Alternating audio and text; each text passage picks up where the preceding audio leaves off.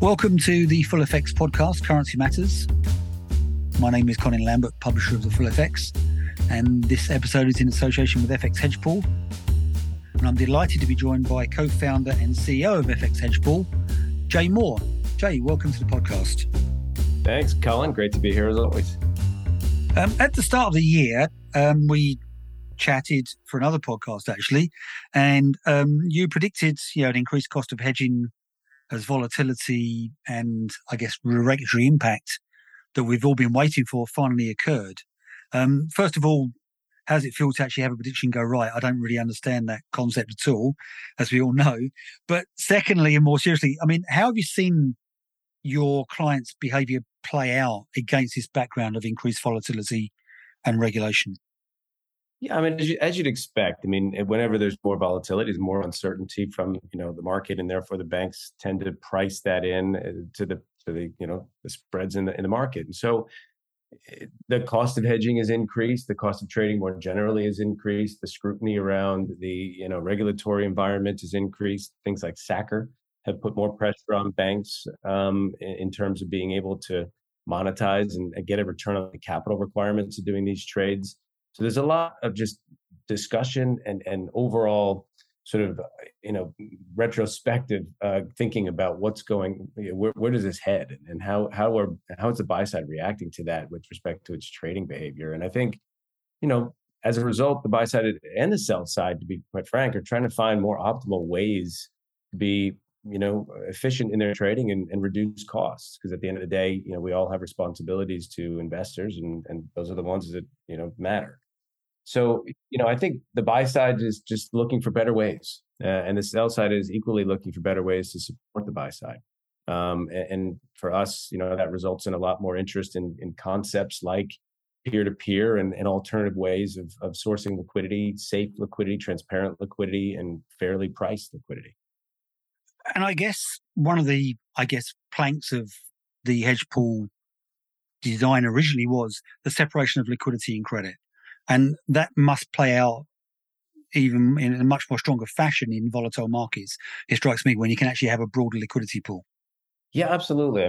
This concept of separating out the liquidity from the credit was, we were trying to focus on this idea of familiar but novel, right? People understand how markets operate, and that, if you want to get a price from a bank today, you have to have a credit relationship with that bank. And if you think about credit as one circle and liquidity as the other circle in a Venn diagram, those two circles having to overlap really has a massive constraint on the ability to source liquidity from other places. You're really limited in who you can get your pricing from. And so, when we started Hedgepool and wanted to find this peer-to-peer community specifically for swaps, where credit was an essential component of that, which is different than the spot market, we had to solve for that. And so, that has really allowed a lot more different ways to think about these things, and enables the buy side to provide liquidity to each other, but also allows the banks to then monetize their balance sheet where they're not getting paid and they're not participating in these trades anyways. So that's really opened things up, and I think that's opened a lot of minds, and it's allowed us to think about different things, different ways to evolve the products as well. But definitely, like I said, it's a novel idea, familiar in that it's using bilateral trading relationships, but novel enough that 3 years since we started the company, we're starting to get people really starting to think about this as a natural progression of the market and not just a sort of a new and shiny thing anymore. And I guess also, you mentioned SACR earlier on. There's a huge focus on capital efficiency, the availability of credit more generally. In a structured environment like this, is it easier to actually sort of, direct your trades where you want to direct them to actually reduce your capital exposure? Yeah, it's been a focus for, I think, the market in general for a long time, right? The buy side feels the pressure because the sell side has to, the pricing has to reflect that. And we've seen spreads widen throughout the year. We've seen certain banks sort of pulling back from participating in the swaps market.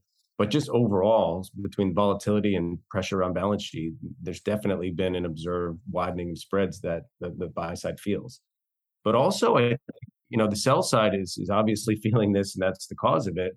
but it's creating, I'd say, capacity constraints. And so banks are saying, look, if I'm going to use my balance sheet for trading swaps, it needs to be worth the return on capital for that balance sheet.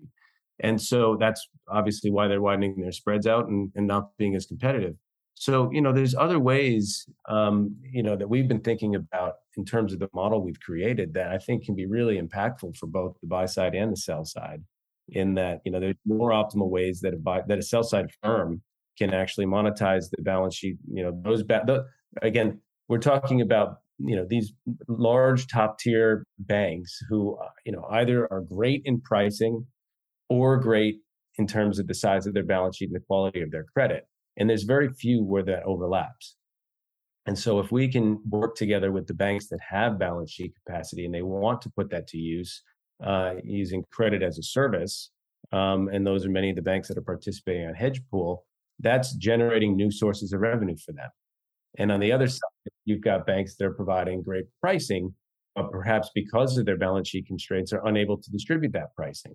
So, using the model we've created, are there ways that we can actually get the best of both worlds and ultimately, again, deliver the better results for the buy side? So obviously thus far, FX Hedge Pool has very much been about the FX swaps.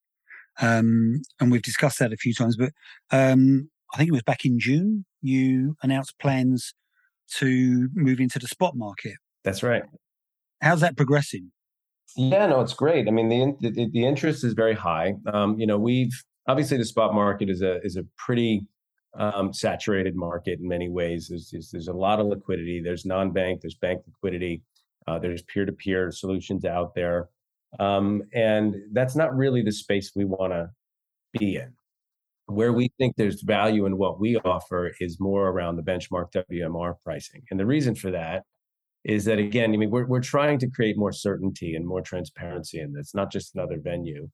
And WMR spot, the same way, for the same reasons that swaps generally related to the passive hedging community, there's predictability in it. There's information leakage, right? If you want to do a WM spot benchmark trade because your portfolio manager, requires it, the banks need you to send that trade, 30 minutes before the fix, right? And that information is valuable. But there's no alternative, right? What are banks to do? They're expected to provide a service. They have to manage that risk. Ultimately, this pre-notification of a trade, or in the world of swaps, just the knowledge that everybody has about what most of the buy side is doing on any given month, at what time and what direction, that information is just so, has such an impact on the market. And that has a negative impact on the price that ultimately the buy side clients receive. So for us, the idea is the same. It's really about taking those trades off the market. And you're famous for writing about the WMR and the volatility around that. And I think the idea is the more you can get outside of that 5-minute window and remove it from the market altogether, the less volatility there should be, and the safer we can make that. And so peer-to-peer and even beyond that being a source of liquidity for the banks is in more of an all-to-all sense, I think just makes a lot of sense for WMR fixings. I certainly agree with you. The more we can get away from that 5-minute window, the better it will be, because, I think to your point, yes, the reason these deals have to be submitted to the banks, up to 30 minutes before, is because, first of all, to achieve a net if they can, but we physically cannot transact the amount we're trying to transact in a 5-minute window. So it has to be done before. Yeah. And I'm sympathetic and to the banks in many ways. What choice do they have? There's an expectation, there's a requirement to make markets. And so, but taking away the ability for them to manage that risk puts them in a really tough spot. And what's going to happen? Pre-hedging risk is obviously a major talking point in the market now. ESMA just put out a study or a paper they're working on around this topic, I think particularly in the equity markets, but it translates to FX probably really well. There has to be a need for, or the ability for banks to manage their risk. And if you take that away, what that'll translate to is wider spreads, because the spread is a function of uncertainty, right? So either way, the investors are going to lose. So, our conviction, our strong conviction is that the only way to really avoid that is by finding two naturally offsetting positions, whether that's between two peers or two entities. It could be, a buy side and a buy side, a buy side, a corporate, a sell side and a sell side, whatever you have, wherever there is the ability to find a natural offset, that reduces the need to trade in the market and therefore should benefit this pre-hedging concern. I mean, obviously, like netting solutions exist for WM, and others have launched and haven't really gained any traction and have subsequently shut down.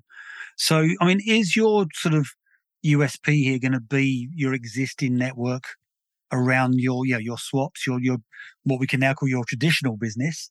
Um, a whole 3 years old, but a very successful 3 years, I might say. But is that where you sort of lean into to get something like this kick-started?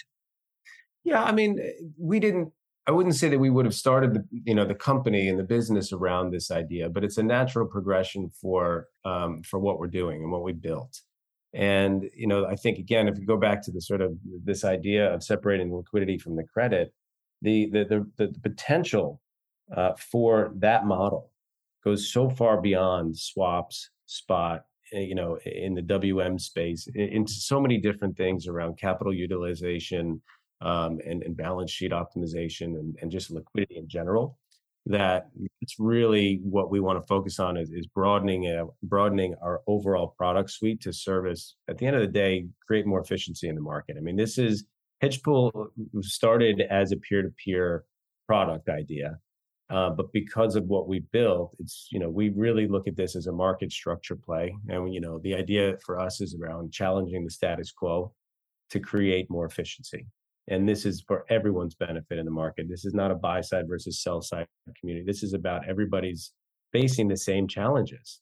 And how can we be part of the solution to help this become a more efficient marketplace? Well, I mean, certainly, I think pre-hedging is a challenge for both sides.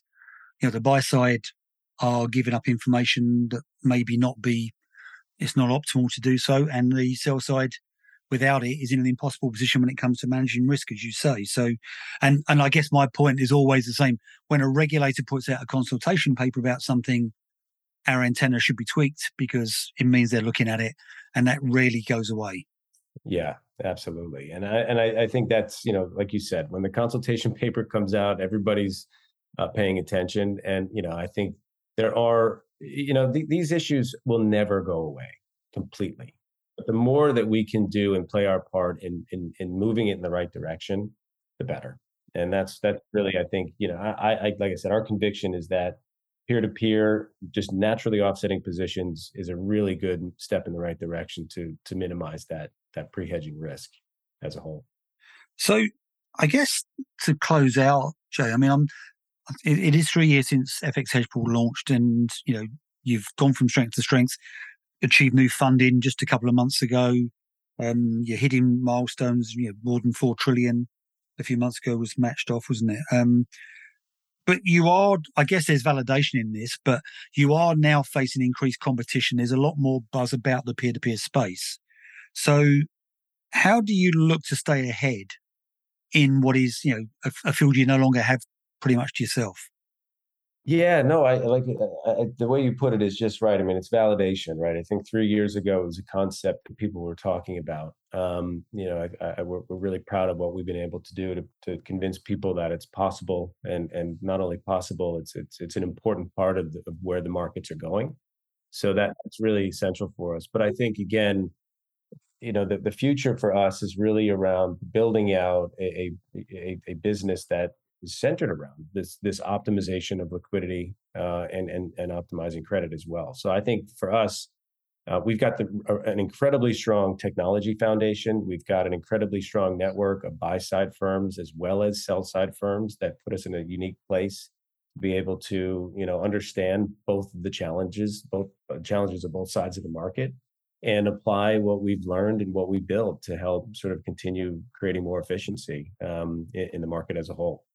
Do you see part of it also as being, for instance, greater integration into key market infrastructure and client mechanisms?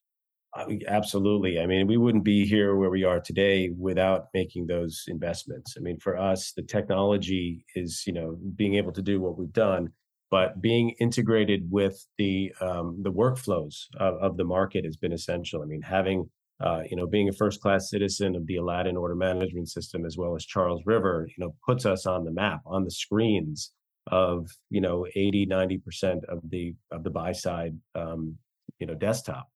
So that being part of that ecosystem and that technology infrastructure is critical to be able to easily access what we built. Otherwise, the first couple of years was really trying to convince people to do things differently.